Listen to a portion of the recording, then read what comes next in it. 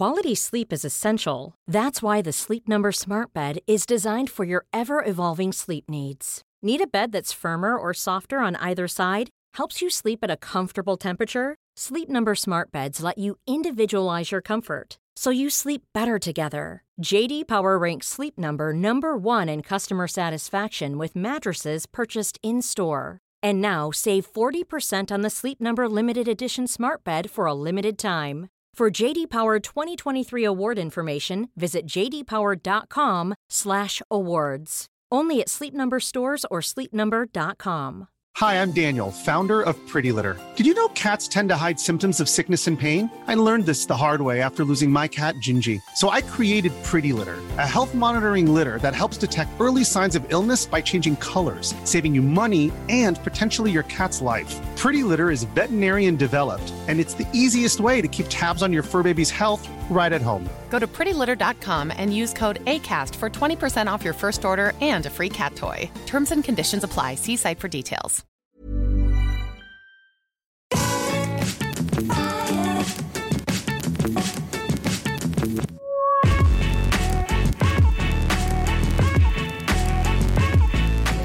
Hello, everyone, and welcome back to the Triple Jump podcast. It's a video game podcast. My name is Peter. And my name is Ashton. Ben's got diarrhea. He's got the plot. He's not necessarily got diarrhea, but Ben is unwell. Yeah. He is off today. Therefore, at Triple Jump, you've got the plops. That's what we say. Regardless if you are unwell or not, you could just be off, but you've got the plops. Yeah. It's just law. How are you, though, Ashton? Are you all right? I'm all right, yeah. I've not Good. got the plops. No, that's all you can ask for, really. I'm a bit sad that Ben wasn't here because we didn't really get a chance to, discuss your wedding. You know, we haven't really talked to, shared any exciting stories from your wedding. Yeah, that's true. It's just getting, more weeks away and I'm getting more and more vague on what And you don't want to happened do it with without Ben? Well, I mean, we could, but... We could wait for Ben. We could wait for Ben. He might have some interesting stories that we haven't got. Yeah. I've heard all sorts of interesting things from other people, but, things that were going on at my wedding that I didn't know about. Yeah. Because you're so busy when it's your wedding. My advice to anyone, if they get married and have a semi-traditionally sized wedding, is to just... Well, I don't know. There's no way around it, but try and be everywhere all at the same time because there's so much happening and you miss it. You miss so much. There was one moment from your wedding, though. There was just a moment between you and I during the ceremony. I don't know if you remember this. You just lit the family candles. You had quite a religious ceremony that was not expecting. Yeah. And I was not prepared for at all. Right. Because I have never been to church, really, apart from the odd, Christmas Eve. Yeah. And you lit your family candles and everyone was doing a prayer and I got distracted because there was a bit of silence. So I was just looking around and I look over to you look up, make eye contact with me and went, and I was like, Peter, you're meant to be praying for your marriage. Meant to be praying about my marriage. I'm like, hey, Ashton, how's it going? And then I was chuckling at the back and my boyfriend was like, what are you laughing at? I was like, no, it's nothing. Don't worry. Yeah. It was... So we knew we quite liked the idea of getting married in a church, partly because we knew that my family would like that. And then also, I grew up around that church, just I lived near there until I was about 10 years old. So we just liked the area. So we're like, I'll get married there. And then the vicar had all sorts of stuff going on that he was a crazy guy. He was a very interesting guy. I liked him a lot, but he was pretty crazy. And one thing he does is he has these two candles, the bride lights one at the start and the groom lights the other. And then after you've done your vows and said, I do, then you both get a flame from each candle and light a middle one. And we've kept that now. So we get to light that candle maybe on our anniversary or whatever we want to do with it. So that's nice. Cute. And then, but we knew that was going to happen because that was in the rehearsal. But we didn't know it was going to happen. Was this the knot bit? It was the Celtic knot that we tied. Everyone who we spoke to after, so we were sat on the table with the ushers and they were like, the knot bit was not in the rehearsal. No, it was not. So halfway through the thing, I think it was after we'd maybe done our vows. No, maybe not. I don't know when it was, but I can't remember. But he just said, right, we're now going to tie a knot. I was like, what? And he had to tell us how to do it because it was this really complicated thing. And I liked when he went, they're all around the church, and then couldn't point out a single he one. said, we're going to tie Celtic knot. He says, Celtic knots are very important in the C of E. You find them a lot in churches. And he sort of started looking at all the stained glass windows because that's not his normal church. Right. He is based in a different church in the same parish, but he hardly does that one. So he was expecting to see one.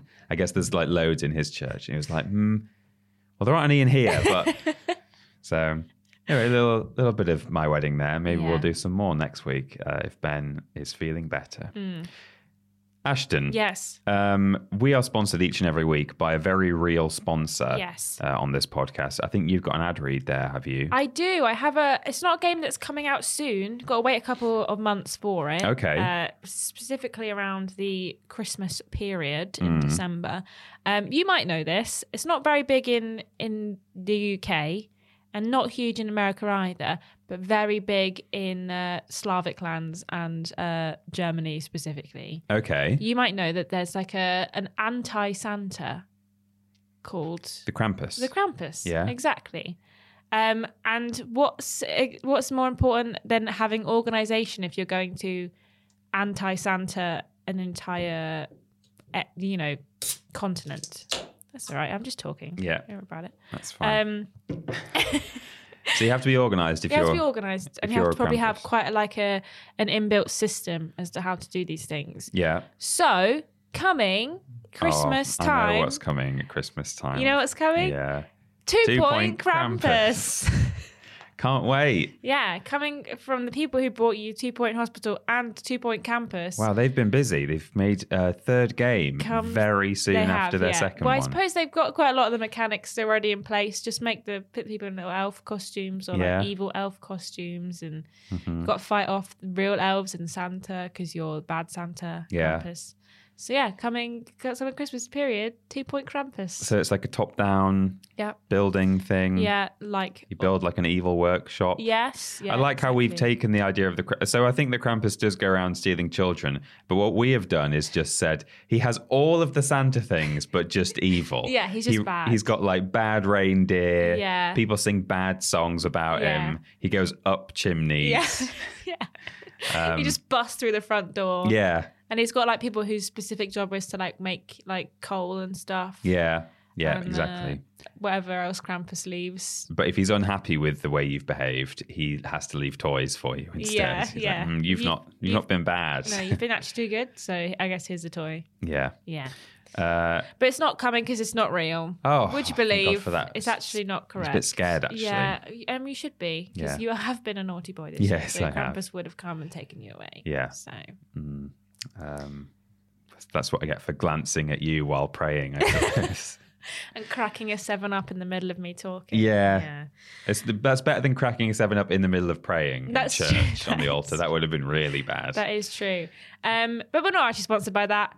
We're sponsored by our friends over at patreon.com/Team Triple Jump, where it's a little for $1 a month. You can ask questions on this very podcast. Lots of other things as well. So if you fancy being a patron and supporting us in that way, why not check it out? Why not? If you get a little chance to. Yeah. Thanks. Thanks for that. I've got a question here, Ashton. You do. It was sent in by Callum Story. Callum says, why do some games hold their value on digital storefronts much better than others of equal quality? And should this be more standardized so consumers know when they might expect games they're interested in to fall within their budget? Thank you, Callum. I wonder whether this is not necessarily to do with quality per se, but sales figures. I mean, my short answer is I don't know exactly why this, why there's that variation. But my suspicion would be if something is selling reasonably well and continuing to sell reasonably well, then the publisher might think, well, there's no need to drop the price. Yeah. People are still buying it, so we'll just keep making maximum dollar. But if sales figures start to slow down, or at least fall under so they probably always project that they will have a peak in the first few weeks and then go down a graph. But maybe if it's falling shorter than the expected downturn, then they might think, okay, we need to boost the figures a bit. We'll make it a better deal. So even if you have two games of, say, equal quality, there can be other factors that, cause one to maybe not sell as well as the other. There might be like another game out that's in that same genre that it's competing with, or I don't know, maybe like the number of platforms it's available on, stuff like that. So for whatever reason, even if you've got two games of equal quality, one might not sell as well, and therefore the publisher might think we need to boost those sales, we'll reduce the price. It would be nice to know when a game's price would be going down, if it was standardized or if it was just like flagged up, like, just so you know, in autumn we will be lowering the price. Yeah. But number one, I don't think anyone's going to do that because they don't want to like flag up when you'll be able to get a better deal necessarily. And number two, if it was some kind of standardized thing where Sony were like, if you're going to have a game on our console, you have to set the price to 70% after 6 months or whatever. Like if that was just some rule, I would feel that in itself would like affect the sales figures. So at the moment, it's more like if the sales figures are low, they drop the price to like help sell more games. But like if everyone knows that, well, if I just wait like half a year, it will be cheaper, because you don't always know that's going to be the case. You can assume it might be the case, but you don't always know. Then that in itself might affect the sales of that game. And then that overall can have a bit of a negative effect on any given release, no matter how good it is. So I don't think it's necessarily a good idea in the long run to know when a game's price is going to go down and have like a standardized system for it, because it would just ultimately it might affect the overall market value of the whole video games market. I think would be like worth less if people knew when it was going to go down. Obviously there's like periods in time when they do, like Black Friday, everything's cheaper, and like the summer sale, the Steam summer sale is obviously like, and they do occasional things. They'll be right on the front page, like, just so you know, we're having a sale right now. Yeah. Same with Sony, so they have like summer sales and stuff, don't they? Mm-hmm. Yeah, I think so. So there's definitely like times where things will be cheaper, but I think the issue with digital storefronts and digital games is that they have no reason for the price to go down, really, unless they're not selling well. Like if it's a like IRL copy, then they will get cheaper at some point because stores will need to shift them. That's a good point, actually. Like to put new things on the shelf. Yeah. Where like a shop will only have limited space in their inventory and in their like shelves, they will need to get rid of like a new game as a new like bigger release comes out.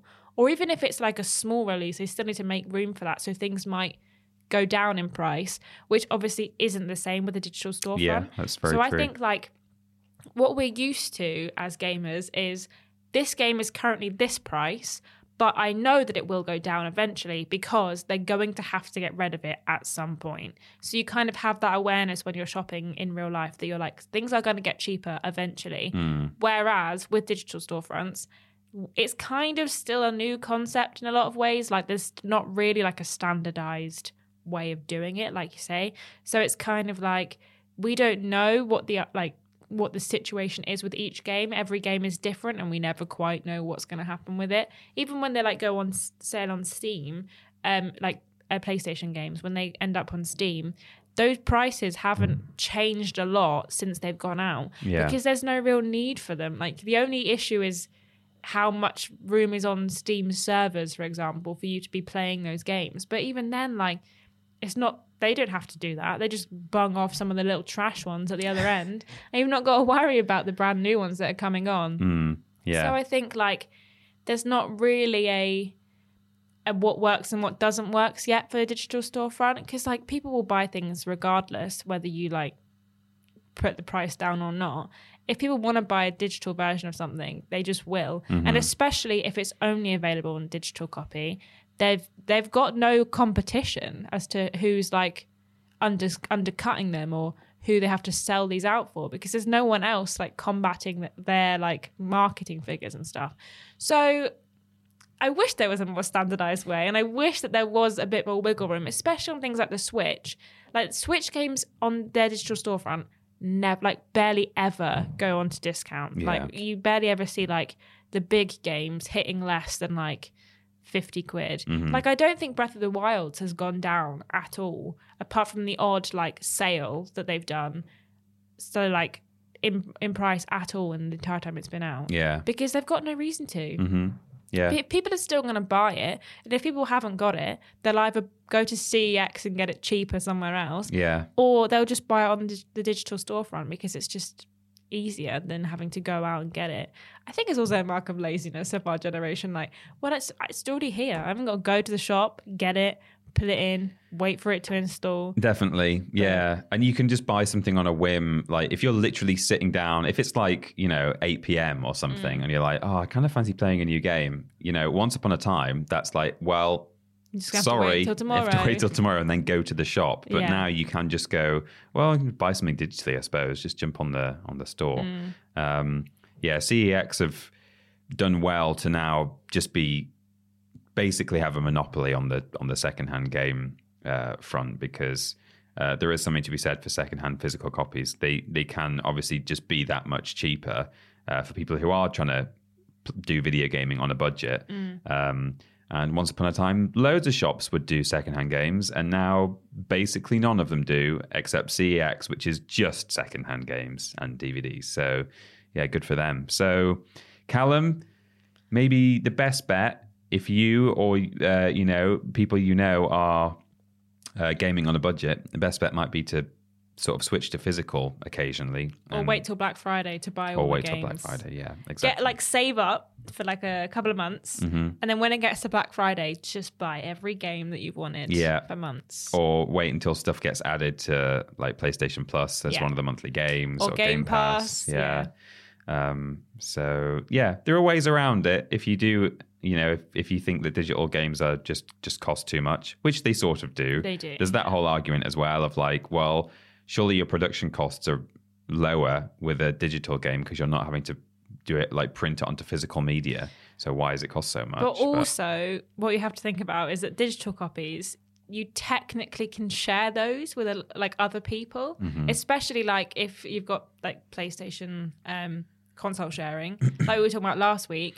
Those games can be played by you and also maybe like 2 or 3 other people. Yeah, we talked about this last week, didn't we? Yeah, like there's digital copies have their like pros and cons, but physical release you can if you want to play it, you have to give it to someone else. Like there's no like we can play it at the same time. Whereas obviously digital copies, which we talked about again last week, can be played at the same time on multiple consoles, as long as you've like got the knack and you know how to do it. So you could do what Ben does, and do you do it as well? Where I don't know if you do this, Ben. I know you share a console, share an account, but Ben's and his friends share an account, and then they go halves on games as well. Yeah. Like, so you're essentially buying all your games for 50% of the price by doing that. Yeah. So just get a mate, Callum, and Get a just friend. go halfsies on digital copies, and you can both play them. Yeah, exactly. Yeah, just get a friend. That's the answer to the question. Brilliant. Well, time to do a segment now that we're testing out while Ben's not here. Yes. To see if it works. Then maybe we'll introduce it to him when he's back. It's called What We Play In. Oh. It's What We Play In time. Time to talk about what we play in, or what we've been playing this week. Yeah. Peter, what have you been playing this week? Peter, what have you been playing this week? Well, Ashton, my intention was to have started Stray and played a load of Stray by the time I got to this podcast. But the issue I've got is that we're moving house very soon, and we have spent every evening for the past week or more, past 2 weeks really, since we got back from honeymoon, either packing stuff into boxes or like we've had people coming around all the time to pick stuff up that we've either sold or given away for free on the internet. In fact, I've been like tweeting pictures of things that I've just like dug out of dusty boxes. So I have played some games this week, but I've intentionally not played Stray because my gaming has basically been like an hour here and an hour there, and I don't want to like necessarily start Stray and then have to perhaps not play it for 3, 4, 5 days and then play a little bit more. And so I want to like really enjoy that game. From what I've seen online, it looks like it's worth giving it my time. So what I have done is I've actually played a little bit more Lego Star Wars, which I sort of put down and abandoned for a bit, partly because I saw a headline, I didn't even read the article, which is a phrase that's thrown around a lot these days. I saw the headline, didn't read the article, that I think there's some DLC or like extra content coming to Really? Lego Star Is there? Wars. No idea what it It is. doesn't need extra content. It doesn't need extra. Please, No, for that's the love right. of God. That's absolutely correct. But it just sort of reminded me that game existed, and I was like, Yeah. oh yeah. I mean, I've given it enough of a break now where I could just like jump in and see, because I've said ad nauseum at this point that the main issue I had is that I was trying to go through and just do all the movies in a row and like just get through the story. And when you play it just like that, it kind of feels a bit shallow and boring, that Yeah. game, because like they've not gone super hard and super deep on doing The these levels haven't got levels. much content. No, they haven't, to be honest. Like certainly not compared to the original versions of the game, like the old Lego Star Wars games. So I was playing it like that, didn't get a lot out of it. But now that that's all done, I thought, well, if I just go and come at it from a new angle and think I've got this whole Lego Star Wars world to explore with loads of little bits to do and things to explore, then maybe I'll have more fun. And I have had a bit more fun, actually, a little bit. It still feels smidge. just a tiny bit more fun. It still just feels too kind of sprawling, and like a lot of the missions aren't actually like particularly exciting, even when you are like focusing on side missions. But I think it's both got too much content in places, or it shouldn't have that much content, Yeah. and not enough content in other places. Like the fact that like you go to a hub world and it's like there are 100 bricks here. You should find them all. Mm-hmm. And also there's a bunch of characters and side quests. And the side quest will lead you to another hub area where there's also 150 bricks. And you should Yeah. go and find all of those as well. And you're just like, okay, well the mission took me literally a minute and a half to do. yeah, So why now am I spending like an hour trying to bungle around this area collecting all of the bricks when like it's just a desert planet or Yeah. like just a random area that you pass through in the movie? You're like, okay, so this is where the content is. I see. yeah. And it does still make me want to just go back and play the complete saga or whatever it was called, because that really struck the balance. It had like 5 or 6 levels per movie where you like just played actual proper moments from the game, from the film, and there was like focus there, but still plenty of collectibles. Like you had to get all of your studs On the mini kits. and you had to get the mini kits, but there were only like 6 per level, and they were just like hidden in interesting areas, like not 100 or whatever. Yeah. So it's still not great, and it's such a shame because I was really excited for that game. But anyway, I have played a few hours of that this week, and I'm trying to think if I played anything else actually. I also played a tiny bit of KO the Kangaroo as well, because I Good. never finished that before when I was streaming it. But I got stuck in a level again in a way that I got stuck at least once, if not twice, on stream, Right. where you just run out of the items that you need to get through certain areas because Right. they've like literally just miscounted or badly designed their game. Like it's not like, oh, careful you don't use all those. It's not like meant to be a mechanic. It's just that they've messed up. Good. And you just get like locked in a room effectively, and you have Love to that. quit the game and start again. So yeah, I've played some really good games this week and had a really great time. I was like, not playing Stray, I want to play KO and Lego Star Wars. I'm gonna have Yeah. a good time. So fingers crossed. We've actually done most of our packing now, so and I've not packed up the PS5. So Good. fingers crossed I can sit down and enjoy a bit of Stray this weekend, and have something slightly more positive to say next week. Hopefully. What have you been playing, Ashton? So I've been having I would call it a full brain week, where my brain is so full that I feel like I can't really do anything. Right. So I've just played the same things I played last week. Right. I played Power Washing Simulator. I sit quietly by myself and I just press the power wash button, and I've been power washing. I did a boat last night. Yeah. Yesterday there was like a helter-skelter and a plane. Whoa. And I've just been doing that, just silently in my flat, like that, nothing else, just sat there. Don't put music on. Well, sometimes just- I put TV on and I Okay. watch something at the same time, because I'm like really far away from my computer. Like I'm sat on like one end of my sofa playing it on my PC that's about 2 meters away Oh on my my gosh. screen, and then next to me is the TV that I've been watching. And I'm like, this is not the optimal way to play any game. Probably not. But I'm just comfy on my sofa. And then I've been playing some more 2 Point Campus. I finished the 4 beginning levels. I'm now on to the like wizardy, Hogwartsy campus. Whoa, spoilers. So, how exciting. So that's what I've done. That's where I'm at. There's like, how many? I think there's 6 levels that I've unlocked so far. This one, and there's one more that I've unlocked. And then I think there's about 3 more potential areas that I haven't, like, they're not all unlocked at any one time. Like, you can't see how many levels there are. So I think there's probably about 10 levels potentially. Again, all with like the 3-star system. Which is good because I've already said that I think that once I get past that, I can't play anymore because I don't have the like the creativity to just sit and make my own university and like just do that for hours. Whereas my boyfriend would sit there and he's like just accruing money and like just keeps building, and I'm like, but what's the point? You can't. You're not getting any stars. I don't understand.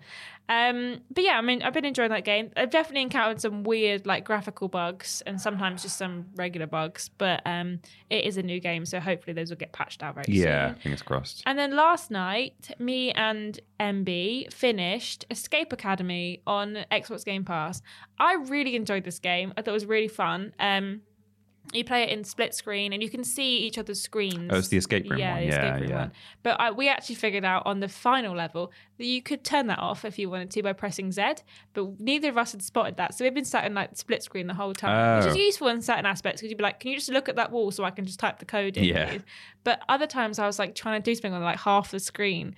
Turns out you could just make your whole screen, but we just didn't know that until like right at the end. And suddenly it popped up with like toggle split screen with Z, and I was like, what? I told you that at the end of the game. Literally, like, so I was like, excuse me, what? How do you mean? Amazing. But I really enjoyed it. I thought it was really good. It's not a long game either. Like each of the longest like escape time you have is like 45 minutes. And we didn't fail any of them like because of time limit. We did have to restart the final like one because there's a pushing like blocks mechanic. And I had told Ben to wait where he was, and he didn't, and he crashed his thing into my thing, and they got stuck together, and we couldn't move them anymore. So we had to restart the level, but we just powered through everything else because we'd already done it all, but like minutes before. So it doesn't have much replayability because the puzzles are all the same. Yeah. But it is still a good game, and I did enjoy it. Good. So I would recommend it if you've got someone you want to play with. I would recommend playing. You can play it on your own as well, but right. Okay. But it is quite fun, and it's got local split screen as well. So you and Amy could play it. Yeah, it'd be fun. Have a good time. Yeah, and yeah, that's what I've played this week. You've played one more thing as well that I know of. Played a bit of Kirby as well, haven't you? Oh yeah, I played half an hour of Kirby's Dream Buffet, which is a Cryptscope on yesterday at time of recording. So on Wednesday, we did a Cryptscope on it, and it's just rubbish. It's just rubbish. I only remembered that because potentially when this podcast goes out, there will also be another Quipscope by me where I will have played Destroy All Humans 2 Reprobed, which is that a remaster? Well, I see. This is how little I know about Destroy All Humans. I know obviously that there was originally Destroy All Humans, and then that got remade, I think, from the ground up rather than remastered. And then the other day we were like, oh, is someone going to cover Destroy All Humans 2? And I thought, oh, have they now, so they've remade like the original and now have they like made a new sequel? But then I realized today it's called Destroy All Humans 2 Reprobed. And now I'm thinking like, was there a sequel on the, originally? And I think maybe there was, and they've just remade the sequel as well. Right. So I'm not particularly enthusiastic about. I'm obviously going to give it a chance, and hopefully it'll be really good. But I think that the first one, when that was remade, didn't like hold up very well. I know people consider it a bit of a classic of its time, or like certainly a cult classic, if not an actual classic. But I don't think it like mapped on well to modern gaming. And so if this is a remake of the sequel, which I think it is, then I worry it'll have the same issues. But I'm going to give it a try and see how it goes. Hopefully they've learned from the first one. Yeah. And like made it better. So there should be a Quipscope available for that. I mean, but only if basically I need to play it during the working day today and try and get a Quipscope done because I'm not in tomorrow and then it's the weekend. So so there may or may not be a Quipscope out now, but if there isn't, then it'll probably be out on Monday. So it's either out or will be out soon. But there is a couple of games coming out soon. Like Saints Row comes out next week. Yeah, that's true. Which I don't think we've seen really any gameplay for at all, apart from the odd little bit in a trailer. I don't remember that much gameplay happening. No, I remember. We've seen a couple of CG trailers. We've seen the character creator, and haven't the character we, as well? creator. And yeah, we saw the trailers at various, shows and things, but I don't recall seeing just an actual release trailer that's like come out on social media yet. Whereas the opposite is true for Gotham Knights, which I've not stopped seeing content for. It's like new gameplay trailer, Nightwing, and I'm like, I've basically seen all the game at this point. I don't know why we're still putting up the gameplay trailers for every character, but yeah, Saints Row comes out very soon, so hopefully we might, fingers crossed, get a code for that, and we might be able to do a Quipscope for that and / play it, because I kind of just want to play it. Yeah, I'm kind of at that point now where I don't really know what to play. Yeah, like I've not got any like big games on the horizon for me like right now. There's games I should finish, like Final Fantasy VII DLC. I've not finished that yet, but like I'm kind of just struggling to find a game that I want to play, because like you, I have to move out of my house in 2 weeks. Don't know where I'm moving to yet, so that's exciting. But yeah, I think there's a lot coming out hopefully the next few months that will satiate me. Yeah, stuff keeps getting moved as well, but I think that's partly why, subconsciously, why I've not. Another reason maybe why I've not played Stray is because I know that once I've played that, I will then be back in kind of, what am I going to play now? Like I've been really looking forward to playing it, but then once I've finished it, it will be gone. Yeah. So yeah, we'll see. This is true. Well, it's time for question 2. It comes from Jeremy Baker. What are some games that force you to take actual real life notes in order to progress? I made it as far as I could in The Witness and needed to bust out graph paper for absurdly hard puzzles. Or The Bard's Tale, a classic RPG that doesn't come with a map and is procedurally generated, so you had to draw town maps yourself as you discover them. Thanks. Kiss, kiss. Kiss, kiss. Thanks, Thank you, Jeremy. Do you want to go first, Ashton? Sure. I'm always going first. So I was talking about Escape Academy, and once we finished playing the game, my notepad looked like the scrawlings of a madman. Oh my God. Because there was just all of these like ciphers that I was like writing down, like various like numbers and words and stuff. It doesn't make any sense. If you look at my notepad, it genuinely looks like I've lost the plot. But like it's just like all of these words and stuff, because like I was like trying to remember them for like later on, or like I was going back and like trying to write them down, or there's a sequence of things we need to do in a certain order, and we kept messing it up, so we had to like go, and I was like, it's like G right, B left, and it doesn't make any sense like if you look at it on its own, but it made sense in the moment. So if you go into my house right now, there's just like a notepad open that's just scrawlings of a madman like all over it. So that one I took lots of notes for, but also I didn't really need to because it had a built-in mechanic, but I found it really hard to read. Deathloop, I took loads of notes for, like various different like puzzles and stuff. I was sat like making notes for there's a specific one where you find like a bunker, and there's a radio that at a certain time will like play a code, and it will like tell you where the other like bunkers are to go and find. And I was there like writing it down and like taking all the notes for like the coordinates and stuff and like doing it, and then I just went into the game like notepad, and it was like it's there. And I was like, no, it's too hard to read. I'm gonna have to write it all down. But I made loads of notes for Deathloop because I think I just was like, if they're in front of me, I don't have to go looking for them, and I can just see in like my face where I have to go. Yeah. And again, probably like the scrawlings of a madman, as I've just written down random bits of clues is what I was trying to say. So yeah, those are two that I remember. I've been like actively had a notepad out, writing down things. Yeah. But what about you? I think there are probably more than I can remember, but a couple of things, like very specific instances, came to mind from some of the PC games I used to play when I was a bit younger. So the Goosebumps video game that I had, that I played on stream, I think like last Halloween or something, Goosebumps Escape from Horrorland, had this sequence in it where, so it was mostly a point and click adventure game, but there was this bit where you're being chased by a werewolf. Right. And it like shows you first person like running through this forest, and your head's like bobbing up and down. And weirdly, the way that you get through this sequence is that your friend, Lizzie, this girl who you're there with, she says to you either run to me over here or this way. Right. And she says it like a few times in a row when you get to like branching paths. And you have to click left, right, or forwards to choose that path. And if you get it wrong, the werewolf comes and smacks you in the face and you have to restart.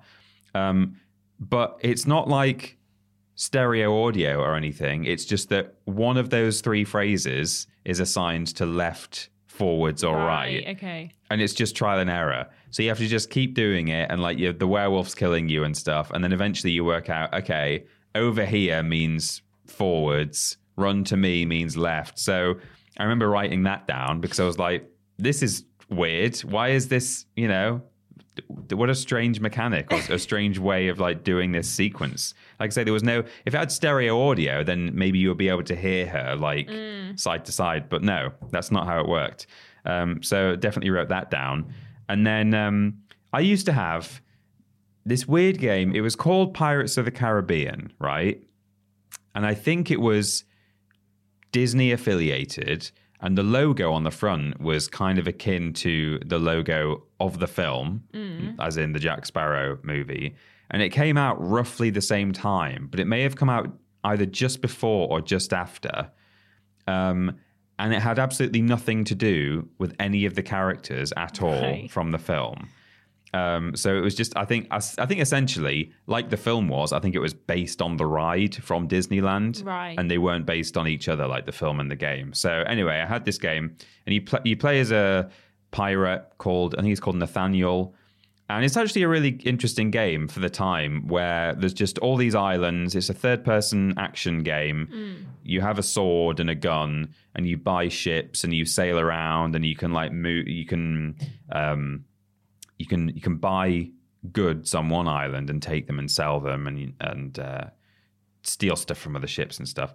But one of the easy ways to make money in that game was to just buy low and sell high. Right. And different islands, like traders on different islands, would buy things for different values, but it would constantly fluctuate. So you would like go to one of these islands and there'd be a guy who's like selling silk really cheaply, but he buys spice for like a really high price. Right, okay. And so I used to like make all these comprehensive notes of like, okay, if I quickly like go to another island, buy a load of spice really cheap, and I can bring it over here and sell it.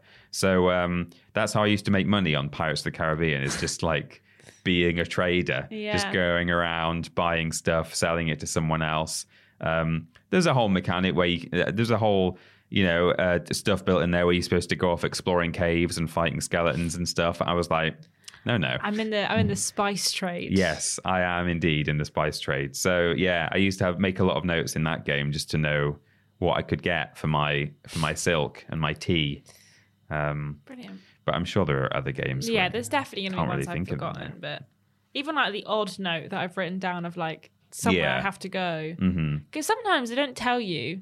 What game was I playing recently where like I had no idea where I was going? So Batman Arkham Asylum, I've been playing on stream. I think I'm just bad at the game. But also they keep telling me where I need to go, but because it's in a cutscene, I forget. Right. And then it doesn't necessarily be like, go to intensive treatment, unless you like go out of the map and then like look further away, and I'm like, I don't know where I'm going. I'm just meandering around confused. So I feel like I do need to pen and paper to be like, right, he's just said to go to intensive care and check it out over there. So maybe I'm just bad. I think I'm just bad at the game though. Possibly. Maybe we're both just bad at games. Maybe just bad at games. Dunno. Wow. Now onto something a little bit strange, a little bit peculiar. It's time for some weird news. Hey, it's Paige DeSorbo from Giggly Squad. High quality fashion without the price tag. Say hello to Quince. I'm snagging high-end essentials like cozy cashmere sweaters, sleek leather jackets, fine jewelry, and so much more. With Quince being 50 to 80% less than similar brands. And they partner with factories that prioritize safe, ethical, and responsible manufacturing. I love that. Luxury quality within reach. Go to quince.com/style to get free shipping and 365-day returns on your next order. Quince.com/style. Hi, I'm Daniel, founder of Pretty Litter. Cats and cat owners deserve better than any old-fashioned litter. That's why I teamed up with scientists and veterinarians to create Pretty Litter. Its innovative crystal formula has superior odor control and weighs up to 80% less than clay litter. Pretty Litter even monitors health by changing colors to help detect early signs of potential illness. It's the world's smartest kitty litter. Go to prettylitter.com and use code ACAST for 20% off your first order and a free cat toy. Terms and conditions apply. See site for details.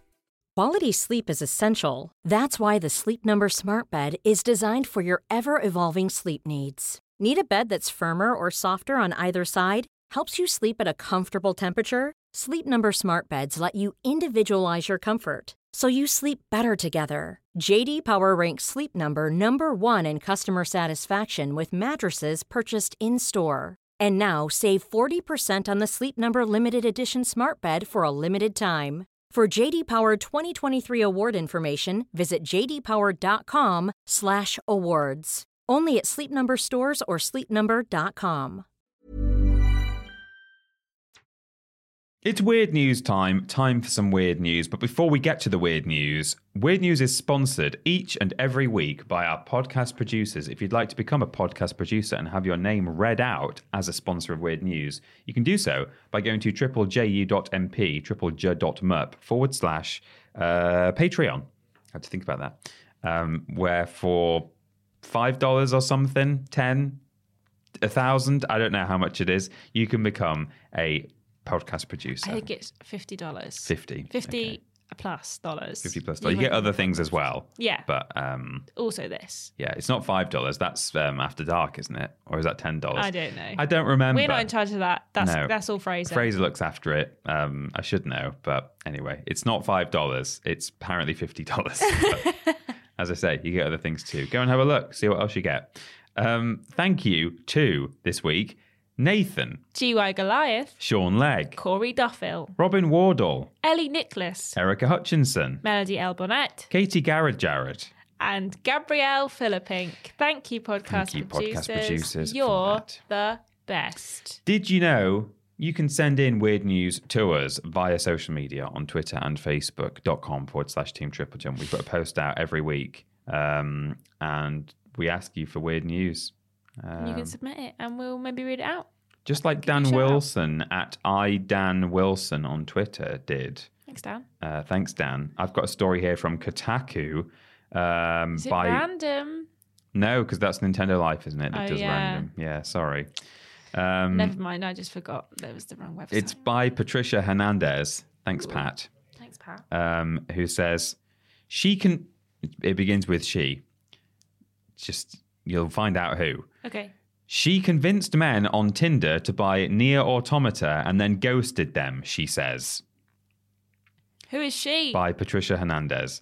So here we go. Interesting story.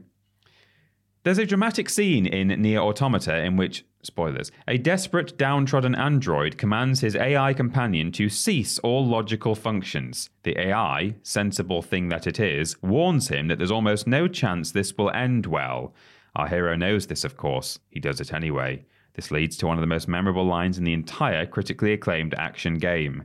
Why do I long for humans like this? The android cries out as he takes a dangerous leap of faith that ends up with someone getting hurt. Yeah. If you've ever gone on Tinder,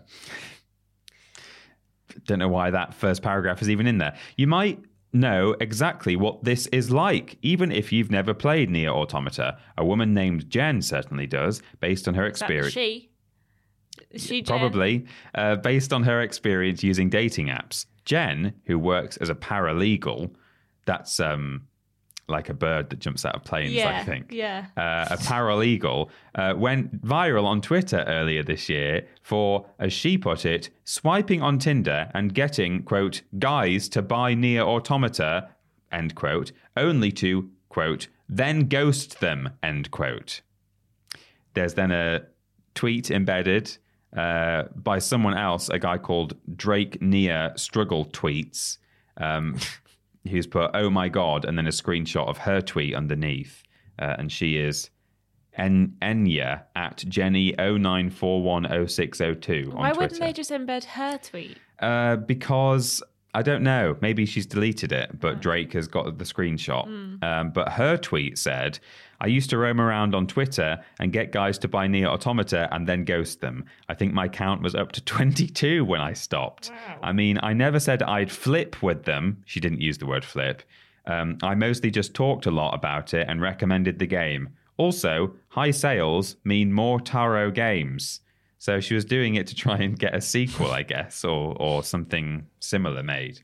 Oh, good to have a hobby, I guess. It is. The article then continues, probably just regurgitating information I've just summarized in the single tweet, but it says, "By her count, she roped 22 men in her devious yet amazing scheme." Yeah, we just read that, Kotaku. We did. "Since it's been a couple of years," she claims, "she couldn't know that Kotaku proof... She couldn't show Kotaku proof that she convinced dozens of men to buy the unusually philosophical game. She did, however, have a handful of screenshots of conversations full of flirts in which people would say that they couldn't believe they were about to buy a video game just to impress a girl." It then says, "Editor's note, this bar is low." Thank you, editor. And at least some of the pictured folks appear to have genuinely played the game, as screenshots show discussion of different endings and plot points between her and the would-be paramours. Interesting word, I'm not familiar with that. Is that did they jump out of planes as well? Known for its intense post-apocalyptic and introspective storytelling, Nier Automata is full of twists and turns. Are we now just on to the filler? Yes, we are. Yeah, just ad filler, please. I don't think anything else. Part of what makes the story believable is the sheer scope of Jen's fandom, which she calls an obsession. She shared a picture of a shrine she said she keeps in her room. Oh. That's weird, isn't it? It is weird. It's all right to be on a shelf, but that is a bit of a shrine. And folks, the thing is massive. It's got Emil all over it in a variety of different forms. The table, which even includes a dedicated candle, would stand out in any room. Indeed, Jen said that before people go in her room for the first time, Jen has to warn them about it first. The shrine makes sense when you consider Jen's connection to the game. This is a long article. It's not all filler, actually. Some of it is relevant to Jen, but I think we've got the idea there because she basically used to tell people to play Nier. And they would. And then I guess she was trying to just boost the game's popularity. Wow. Well done, Jen. Thanks, Jen. If that is your real name. Maybe. I have a weird news from Cameron JQ. We sent it in on Facebook. It comes from Game Rant, written by Truman2. Is it random? It's not, unfortunately. Oh, there's a massive cookie thing in my screen. Okay. It was like a huge cookie pop-up with like the tiniest little accept button I've ever seen. Americans won't know this, but every website we go on, we have to click a thing that says, yeah, okay, I accept cookies. I think that's a UK thing or an EU thing. Yeah. Cookies just mean like, can they stalk you and post adverts on your Facebook feed later on? Yeah, I mean, Americans still have cookies, but they don't have to say yes to them. They have to agree to them. Yeah. You just get subjected to them. Anyway, Capcom selling strange and expensive Monster Hunter Ray-Jang pillow. Oh. Capcom will be selling a strange and also expensive pillow of one of the bosses from Monster Hunter Rise. I want to say, is it Rajang? Ray-Jang? I'm not sure. I've not played it. We'll go with Ray-Jang. Okay. Which might get a laugh from fans. Now, this article, like, I haven't read it. I just saw the pictures and I was like, yes. I've not seen the pictures. It's horrible.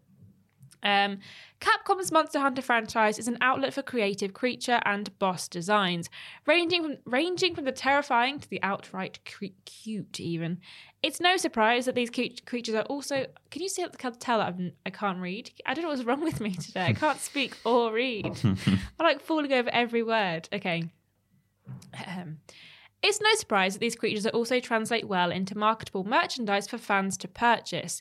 This includes a life-size plush toy of the Palamutes from Monster Hunter Rise to chibied versions of terrifying monsters such as Gosharag and from the same game. One of the truly strange and also quite hilarious pieces of merchandise that fans will soon be able to get hold of is a pillow of one of the iconic boss monsters, Rajang. Oh dear, I'm so sorry everyone. Rajang was first introduced in Monster Hunter 2, being a fanged beast with a gorilla-like appearance. For context, this is what he looks like. Oh, he's like a gorilla with pretty horns. epic with horns. Yeah. He made a return in Monster Hunter World Iceborne alongside a volcanic location as a free DLC update. I like how they described him. They missed out the horns, which are kind of the main feature. He's a fanged gorilla. I would say he's a horned beast with a gorilla-like appearance. But, I would. Each their own. Fans of the series can now own the big primate-esque beast as a pillow that is officially being sold by Capcom. This pillow of the terrifying beast Rajang is nowhere near how big the monster is in the game, but its smaller stature is hilarious. What's more is that it's lying down like it's sleeping, complete with a serene expression. According to Capcom's official store, the pillow is 15 centimeters thick, measures out 90 by 70 centimeters, and will set fans back approximately 26,400 yen, which is approximately $200 US. Ooh. Look at this picture of it. It is horrible. Oh no. It's really awful. Oh my God, that is not what I expected at all. I thought it was going to be like a Snorlax or something, just with vaguely like similar features to the in-game creature. But no. Horrible.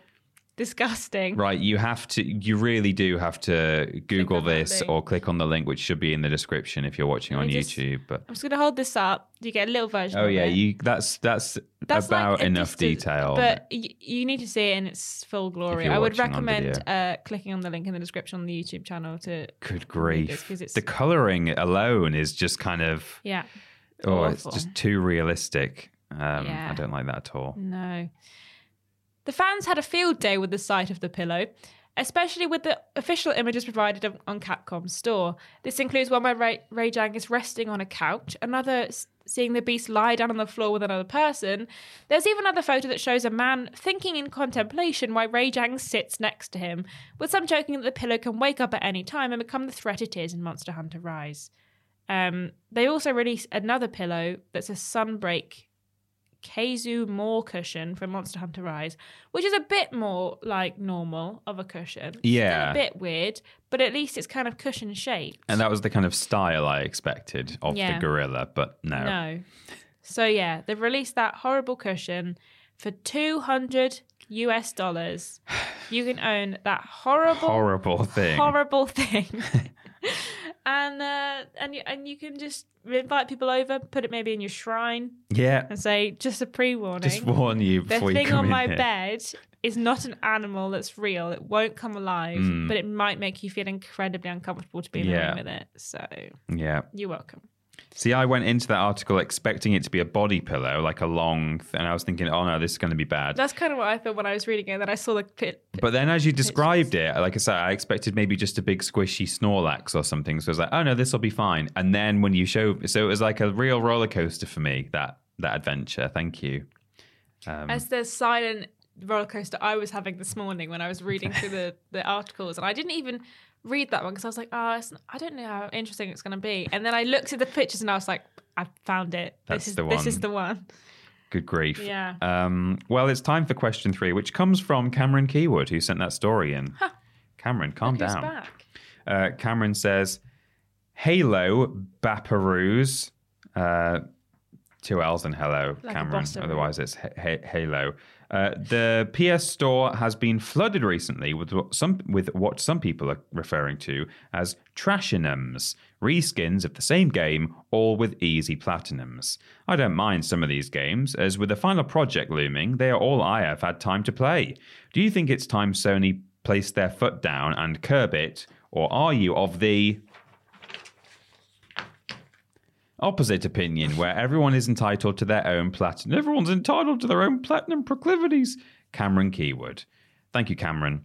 Thanks, Cameron. As is the case with pretty much every question we get asked relating to platinums, my kind of quick answer is that it's of very little interest to me that these games exist and I can play them and get loads of platinums really easily. It's a shame that Ben Potter's not here because he's probably played a lot of these Trash'ems. However, he actively seeks out the trash. Yeah, he does. I've been around his house and I've seen like his PlayStation homepage, and I'm like, and he shows me like, what was it, lizard lady versus, or cat lady versus lizard people, or lizard lady versus cat people. It's weird. It's just bright colors and like just terrible mechanics, but easy platinums. He loves Trash'ems. There are like forums or websites that you can go to that like list games that are easy platinums and stuff. That's where he finds some of these from, and yeah, it's crazy. So while they aren't of any interest to me, I'm also not particularly offended by them or upset that they exist. So I think as long as it's clear to people that and it's probably not always clear actually to people that the game they are buying is basically trash, and it's like it kind of only exists for a platinum to be unlocked. Then it, no one's going to be particularly harmed by this. But I don't know. I guess there is a chance that perhaps younger gamers who have access to their dad's or mum's credit card, which they shouldn't do, or people who may be like new to gaming generally. Maybe they've like just bought a PS5 for the first time and they've never had a console before, and they're like, oh, look at all these games I can play. I think there's a risk that some of these people might end up buying a game that just turns out to be like a block of wood. But on the other hand, a jar of mayo that you just have to tap forever. Exactly. But then generally these are probably like 99p or less. So who's really no one's gonna like be particularly badly stung by these. It would be nice maybe if there was a category called Trash'ems. I was gonna say, like, the only issue I have with these games, like, every single digital storefront is full of trash. Like, there's like Steam's full of it. There's like it's Nintendo not a Sony Switch thing. have also got like a terrible issue with like there just being trash games on the Switch. But like, if they made it easy to sort out things on, so specifically on PlayStation, I've talked about this before, their like categories thing is rubbish. That you can't sort by games. You can't pick a category really. You can't pick like whether it's local multiplayer or whatever. If they just put a bit of effort into their UI, then you wouldn't even see these trash games. Like, you could just be like, it needs to be minimum 3 stars or above in terms of like ratings, and you wouldn't see them. But because they haven't implemented that, they just block up and like appear on people's kind of searches because there's no filter that you can get rid of them. Like you say, there's no category that's like Trash'ems. Like if there's like an easy platinum thing where like Sony, there's some algorithm that's like you can platinum this game in 2 hours. Bug them in the easy platinum thing for all those platinum hunters like Ben Potter to just go in. Because then they can find them easier as well. Yeah, you can find them find easier. them. Yeah, exactly. They can go in, get themselves a trash cat lady versus lizard man game, and just finish it in like 2 hours. And then us regular folk who couldn't care less haven't got to worry about all this trash appearing on our PlayStation storefront. Yeah. So the real issue here isn't that they should curb them and get rid of them. It's just that Sony should sort out their UI and make it easy for people to sort out what they do and don't want. That's a good point. But every storefront is filled with trash. Yeah. I mean, Steam will show you the trash on the homepage. Like, you'll go and open Steam and they'll be like, do you want this anime sexy Candy Crush game? Yes, please. Yes, please. I'm bored of Candy Crush. I've been playing Candy Crush loads, and now I wish it was sexier. I just want to see anime boobies when I finish my Candy Crushing. I want there to be boobies at the end. Yeah, that's what I want now. That's the only thing that's going to motivate me to crush this candy. Is knowing that there's boobies at the other end. Yeah. So thanks, Steam. Thanks, Steam. But like I say, it's not just a Sony issue. There is it's all over Steam. Like we were saying on the latest Weirdest Games, we're like, is it just another trash like Steam shovelware thing that's just like just a pile of rubbish? And I'm like, no, it's not, promise. But like they're all over everything because they're so easy to make. Like just bung a bunch of assets into a game and just hope for the best. Like that God of War thing that we were talking about last week, the on the Xbox store. There was that. What was it? Zeus of Child. Yeah, Zeus of God Child. of Warning, Zeus of Child. They're like all over the place, but some people love them. Yeah. A bit of a trash. Everyone loves to sit and watch a trash game be played or like play a trash game with their friends, but there definitely should be some kind of like sorting out that should be done. I mean, like kind of like looping back to question one when you were saying the difference between physical and digital storefronts, that's another one where like with digital storefronts, there's endless shelf space. So they can just like put all of the rubbish on. Whereas you didn't used to see, I'm sure like just to a certain extent, all this stuff used to exist, 10, 15 years ago. I mean, it's easier now for people to make trash games and distribute them. So probably to a lesser extent, but there were a load of like trash things, a couple of generations ago, but you would walk into a game store and you wouldn't like be subjected to all that because there's only so much shelf space and they've got Call of Duty all over there. It'd be in the bargain bin. There might be a bargain bin, like exactly. Packed to the top, and there's like games at the bottom of there from like 1993 that they've just never bothered to get out. And you know that because it's in the bargain bin, it's going to be rubbish. Yeah. But now everything is just almost present. I know there's front pages and stuff, and sometimes it will sort by probably popularity and relevance, but it will essentially put everything in front of you if you do certain search terms. It's the same with like streaming services as well, like outside of gaming. You search Netflix for something and you'll get a few like interesting things at the top that are related to the thing you search for. Yeah. When you type in Jurassic Park or whatever, and it's like, oh, did you mean Dinosaur Adventure? No, I didn't. You clearly know what Jurassic Park is because I didn't put the word dinosaur in.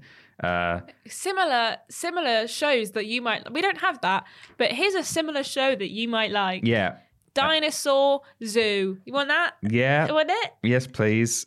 So that's another, in a way, it's a downside to digital storefronts is that they can have everything on the shelf and put it in front of you.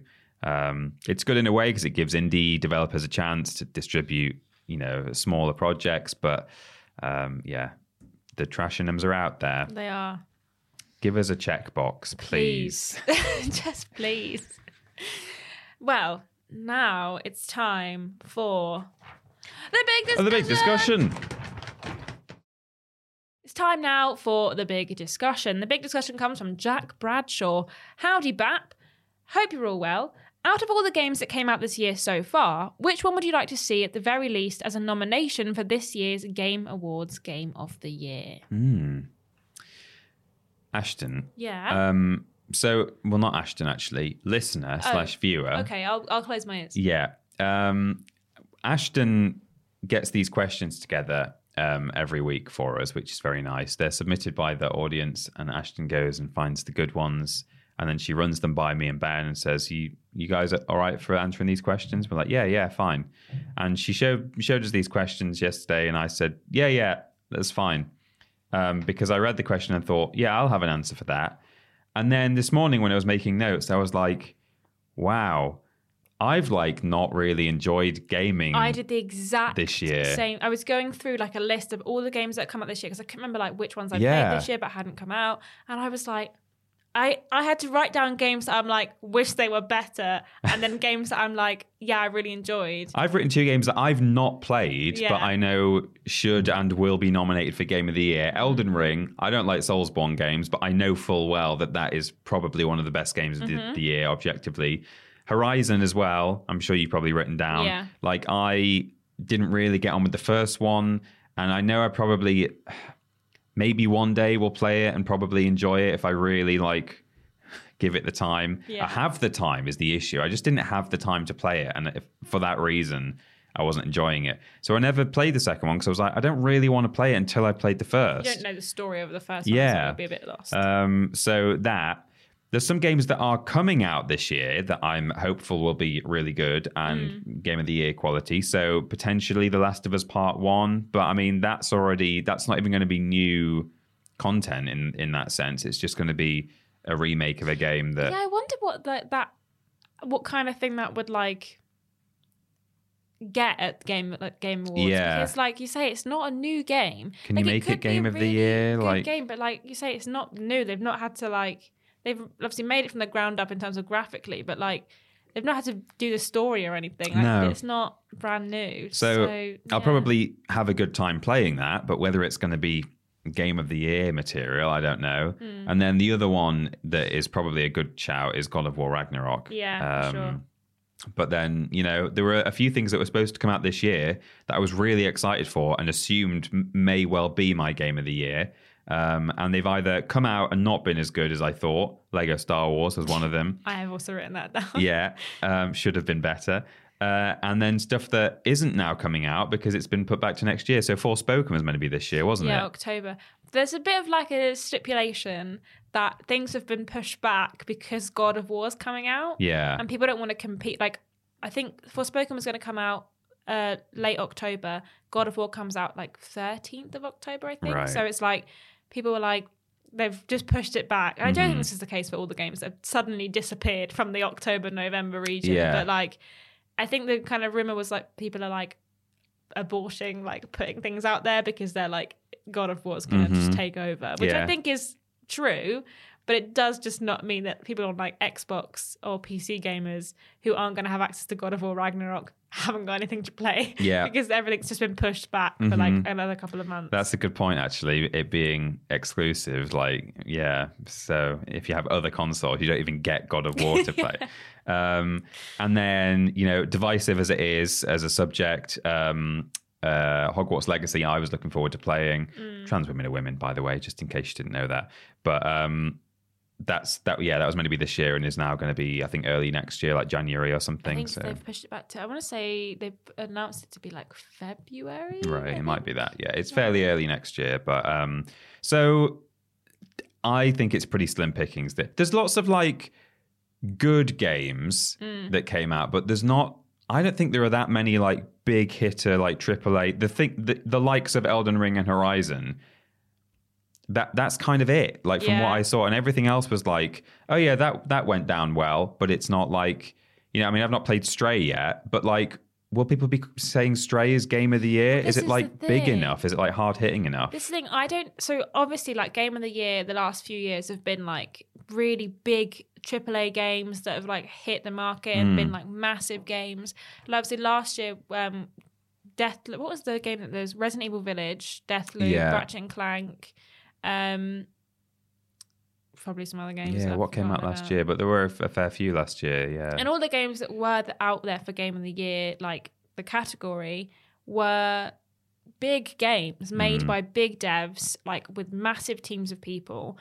Whereas this year, like you say, there's not actually that much or that many games, especially this not half in that of the category, year, that hit that category and also kind of like have done really well. Like you say, like Horizon and Elden Ring, if only they'd have come out like pushed, you know, one of them back to the middle of the year, so we've got something to play around now, because we've like not had that much coming out until the end of the year now. But they obviously both came out. I think Elden Ring's probably a shoo-in to win Game of the Year, even though I literally have zero interest in it, and then a lot of people really loved it, but also a lot of people it's just like not their cup of tea at all. Where like Horizon is a bit more like accessible to everyone, where Elden Ring isn't. But I think Elden Ring's a shoe-in for Game of the Year. I don't even think God of War will beat it out for Game of the Year this year. But like you say, if we've got to go like top like 5 in the category, you've got potentially God of War, potentially The Last of Us, Horizon, Elden Ring. And I can't think of a fourth game. And Last of Us is questionable whether it counts. Yeah, because it's like not a new game. Yeah. I don't know of a new game that will come out that I'll be like, yeah, it can fit in the category. Like I really like Stray, and I think it's a really good game. But I don't think it won't compete with any of the games anyway. And I also like, I couldn't see it kind of making the grade for it being Game of the Year. This is a thing though. Oh, sorry, no, carry on. I was going to say, there's other games that are like have come out that had a lot of potential that didn't quite hit the mark. Yeah. Like Lego Star Wars, like Tiny Tina's Wonderlands. Yeah. Those two are the only other games where I've been like, those are big games, big devs, like huge companies. And the general consensus is just a bit meh. Yeah, like they could have made the cut, but they didn't. But they haven't. And I think they'll probably still be in for like certain awards. Like I don't think that they'll be shunned, but I do think that they just have not hit the market in the same way that I think everyone was expecting them to. And if they had, there might be a bit more of a discussion about like what games are going to be in the top 5, like who's going to be nominated for it. But I just don't think there's enough games coming out this year that hit the mark. There might be an indie that like comes out and like surprises us. But like I say, I just don't think, unfortunately, that Game of the Year will be won by an indie. No. Especially not this year, but just in general, like I just don't think that they unfortunately have the manpower to compete with some of the huge games that come out. Like Unpacking did really well last year. Yeah. But it was never going to win a Game of the Year because it's just too small. Like, but it's that not like big begs the enough. question, doesn't it? That like, what exactly makes a Game of the Year a Game of the Year? You know, because if a game came out and expectations weren't like super like high for it because it wasn't a AAA, and then it was as fun to an extent as a AAA game. Yeah. Like I say, it doesn't help that I've not yet played Stray, but from what I've seen, a lot of people have really enjoyed Stray. Yeah. And to think of an example from last year that maybe is in that sort of ballpark, Kena Bridge of Spirits. Yeah, like that was people were kind of going into that probably already like making allowances for it, saying that like this is the first game from this company. They've been doing animation, so we'll see how they fare game wise.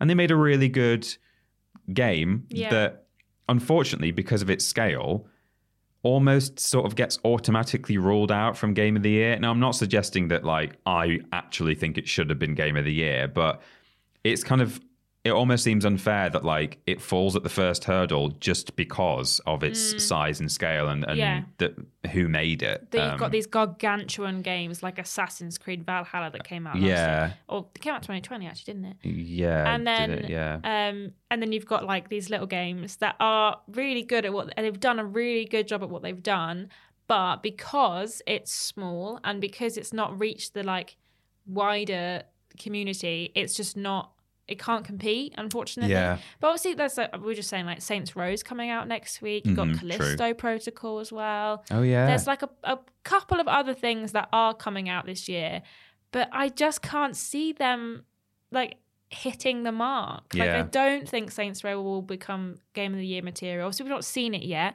So maybe it's really good, but I just can't see a game that is like Saints Row or like GTA hitting the scene and doing the impact that like they would need to do to be some like the Game of the Year contender, if that makes sense. And Callisto Protocol comes out too late in the year. It's not coming out until December or November time, which will be too late. So they'll be in the market for next year.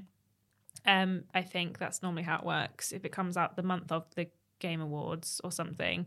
Because there was one game last year, was it Cyberpunk, that they were like, Cyberpunk won't be viewed this year, it will be going into next year's pile. Depends when how early they do nominations as well, because like, you know, there's like the event itself, but you know, I imagine the process starts like earlier on, so I'm not exactly sure, but there are some other like big-ish games hitting the scene soon, but like you say, there's just not anything that I think will contend with what we've got / what is already coming out. Obviously, Gamescom Open Live's next week. Yeah, maybe we'll get some surprises that are coming out this year. Yeah. But we got lots of like hints of what's coming out in the next few years. Like 2023 is looking at like shaping up to be quite a good year, especially the first half of the year. Yeah, for gaming. But then this year was looking really good for gaming. Especially the first half of the year, and then things just kind of gradually meandered back to the second half of the year, and have now moved to 2023. So there's lots going on, and there's lots of stuff that's coming out, but whether any of it will be Game of the Year material, it's a funny noise. Yeah, it won't be being picked up though. No, whether any of it will be Game of the Year material, I don't know. Yeah, we obviously do our own Game of the Year podcast I think we do it after we come back from New Year, so it'll be in early January, and we're normally a bit more kind of open to including the likes of, say, Kena, Bridge of Spirits, or Yeah. something like that. So I think we'll have an easier time picking those 5 in terms of just games that we we really enjoyed, our favorite experiences of the year. But I think, Jack is clearly asking about what do you think are the nominees for like the biggest hitters this year so far. And, like I say, I read that question when Ashton said, here's the big discussion. I thought, yeah, that's fine.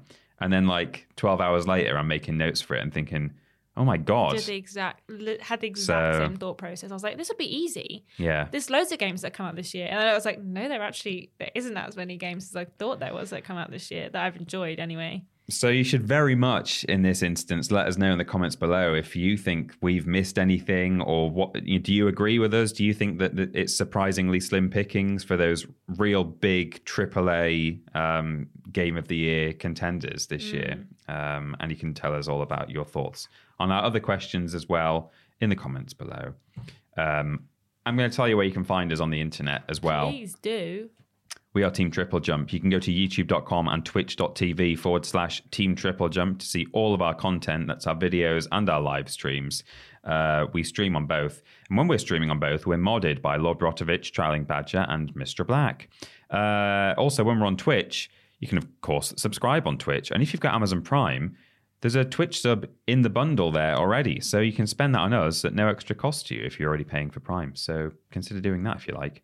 We've got Twitter and Facebook presences at twitter.com and facebook.com/Team Triple Jump. You can go to either of those for video and live stream announcements, legacy video content, actual live stuff on Facebook occasionally. We've also got a TikTok, which is tiktok.com/@Team Triple Jump.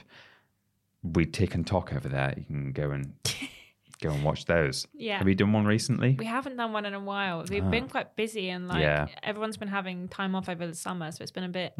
We're like barely all together in the same room at any point, so we have to do some eventually. But we will try and get. We some will out. do some more. But follow us on there when we eventually. Yeah, you start should get posting there. it. So you can be the first to see the next talks. Otics. But that's mostly looked after by Ashton and Fraser. And patreon.com/Team Triple Jump. You can go over there for all kinds of rewards, the values of which I clearly don't know, as demonstrated earlier on in the podcast. But there's the After Dark podcast, which is like yeah. the sexy podcast. Whoa. Where we do swear words. Yeah. And then we've also got early access to Worst and Winners Games Ever at a certain tier. And if you want to find out more, just head on over. You can get some merch if you've got a subscriber at a certain tier. You can get signed copies of weirdest games and worst games ever, and posters and t-shirt. You can get me to paint a picture Pins. for you as well. Peter will on paint you a live picture. art stream. Yeah. If send you it to give him enough money. If you give me specifically enough money. It doesn't actually go to Peter, but he'll still paint you a picture. Yeah. Anyway, we have a website. It's triplej.mup / Oh, no, wait. We have a website, triplej.mup. Spells jump. It's very clever. We have a Discord. If you hang out with our wonderful community, why not go to triplej.mup / Discord? On Discord, we're modded by Jack, Joe, Tori, and Hollow Eyes. And tell you to do something, bloody well do it, all right? If you want to listen to the podcast in its audio form, maybe you're moving out of your house soon and need to do some packing and want some lovely people to hang out with you while you're packing your boxes up, why not go to triplej.mup / podcast? If you want to check out one of our live stream VODs, if you've missed one over the week, why not go to triplej.mup / VODs?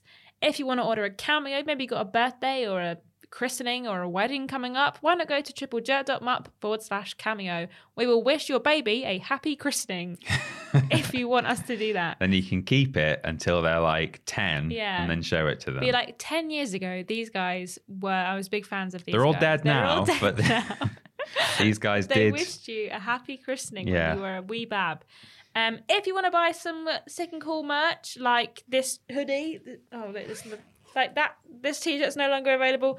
This t-shirt, I also think is no longer available. This is also no longer but that available. hoodie is. This hoodie is. You can buy a hoodie, but the t-shirts that we're currently wearing, you can't. And also, I cut my You've t-shirt. cut yours up. Yeah, I made it into a tank top because I have too many t-shirts. Mm-hmm. You can go to triplejumpshop.com to check out merch. And there is some new merch coming soon. I've got them on my desk. I'm very excited about them. They're very cool. Why not go to @TripleJumpShop on Twitter to find out when the merch is being released? We have Instagram, me and Peter do. It's at that Peter Austin and at Scrambled. No, at that Peter Austin and at Scrambled Ashton. I think I haven't enough sleep tonight because my brain is not working today. Yeah. In case you haven't noticed, I can't speak or read. If you want to see pictures or stories of Ashton going, I don't. If you want to find out how I cut this top up / see any more like impulsive moments, just follow me on Instagram and watch my story every now and then. Did you do the story of you cutting the top up? Yeah, I did. Oh, I've not seen that. I don't check Instagram often enough. I wondered if you had seen it, but I know that your lovely wife watches my Instagram stories because sometimes she replies to them. So. Yeah. So you can follow us on Instagram and Twitter, and you can follow Ben on just Twitter at confused_dude. You should take over the rest, Peter. I can't speak today. Yeah, okay, that's fine. Do you want to know what we're doing on the channel all the time? Yeah. We do lists every Monday, Tuesday, Wednesday, and Thursday. We do streams every Monday, Tuesday, Wednesday, and Thursday and Friday. The Thursday being the joint stream on YouTube. Blaze it. Twitch every other day, Monday, Tuesday, Wednesday, Friday. We do Worst Games Ever. It's a fortnightly show. It's Friday for patrons of a certain tier and Sunday for everyone else. Also, Weirdest Games Ever is monthly. You get a whole week early on Patreon. The podcast is every Saturday, and we do shows all the bloody time. It's gone back to saying one every other week. I don't know why. I changed the template, but it's gone back. Please leave us a review on iTunes. A 5-star review would be very helpful. It helps. Something to do with Al Gore's rhythms. We've got all sorts of things out on the channel this week, haven't we, Ashton? We have. It's a Worst Games Ever week. The boys played a game called Troll and I, which I've never heard of / seen. Any good? I had heard of it vaguely and just seen kind of the box art. And then just before we played the game, I had to record a voiceover, Worst Games of 2017 or whatever it was, and then I played it almost immediately after on Worst Games Ever. It was rubbish. Bad game. So that's coming out on Sunday, like Peter said, but it's on Friday. So if you're a patron, it's already on Patreon. But go check it out if you've not already watched it. It was on there last night. Yeah. James has been writing and editing what's it, like a journalistic piece? Yeah, like an essay video. An essay video on how big is too big. We talked about this last week, but it's actually going out this week now. The launch games for the 3DS went out last week instead. So if you've not already seen that, check that out. But yeah, that's coming out. It should be out now, actually. It was coming out on Friday. So yeah, it's in relation to Starfield. It's, how big is too big in terms of 1,000 planets? Is that maybe too big? Too big. Todd, calm down. Please. It just works. I only have so much time. Yeah. When's that coming out? Is that this year? Is it this year? We should know, but I don't think so. I don't know. Because I also looked up as well as I was like, what else is coming out this year? And I don't think that was on there. No, I thought it maybe was late this year, or maybe it's early next year. Early next year. It's fairly soon, I think, but I think it's early next year. I'll carry on. Yeah, it says 2023. Okay, 2023. And maybe we don't even have a quarter for that yet, but I think it's next year sometime. Yeah. And also, we should say thank you very much indeed for helping us raise over $5,000 for the Trevor Project. We raised money all of last week on our streams for the Trevor Project in memory of Philip Reed, who we've talked about a lot on recent content, our writer who we sadly lost a couple of weeks ago. And we've sort of continued to drop it into bits of videos and streams and stuff recently. And the money is still going up, even though we're not actively doing like fundraising streams, which is crazy. Yeah. And we now have over $5,000. That's at time of recording. By the time we release this, it'll be even more, I'm sure. We left off the streams last week with about 4,200 potentially. And since then, like I said, we've not mentioned it, we've managed to raise over £5,000 of dollars. So thank you so much for everyone who's donated. It's going to a really good charity in honor of a really good man. So thank you guys so much for helping us raise that much money. Like I say, it's open, probably going to leave it open for the rest of the month potentially. And for as long as I think we want to, but obviously we'll let people know when we're closing it. But yeah, thank you guys so much for helping us raise this much money. It really is amazing. I think that's the most money we've raised for a campaign. I think so, yeah. I think we've done thousands before. I think like fairly early on, we did a pretty successful one. But yeah, I think that's got to be the biggest fundraiser we've ever done. So that's amazing. And all in memory of Philip. So brilliant. So there's just enough time in this podcast, the duration of which changes every single week, but there is just enough time for Ashton to remind us of today's sponsor. Coming this Christmas, you better bloody hope you haven't been a naughty boy and or girl and or other, because it's coming soon. 2 Point Krampus. Oh no, he's going to get you. He's going to get you. With he his sees long you when you're fingers. sleeping. He knows when you're awake. And he's going to get you. He's going to eat you. He's going to eat you. For his dinner. Yes. His Christmas dinner. Yes. Pickled human. My favourite. Thanks, everyone. And thank you, Ashton. Thank you, Peter. For being here. Because if not, imagine if we'd not hired you. I'd have been doing this on my own. Or with James Jenkins. Oh, gross. Can't think of Even anything worse. Or Sam Driver, possibly. Yes. But he's a little bit too sexy, you know. He is a little, concentrate. especially with his pink hair. Yeah. He's definitely a little bit too sexy now. So that also would have been bad. Yeah. Good. Right, we'll leave it there. Thank you, everyone. And we'll see you next week. Bye. Bye.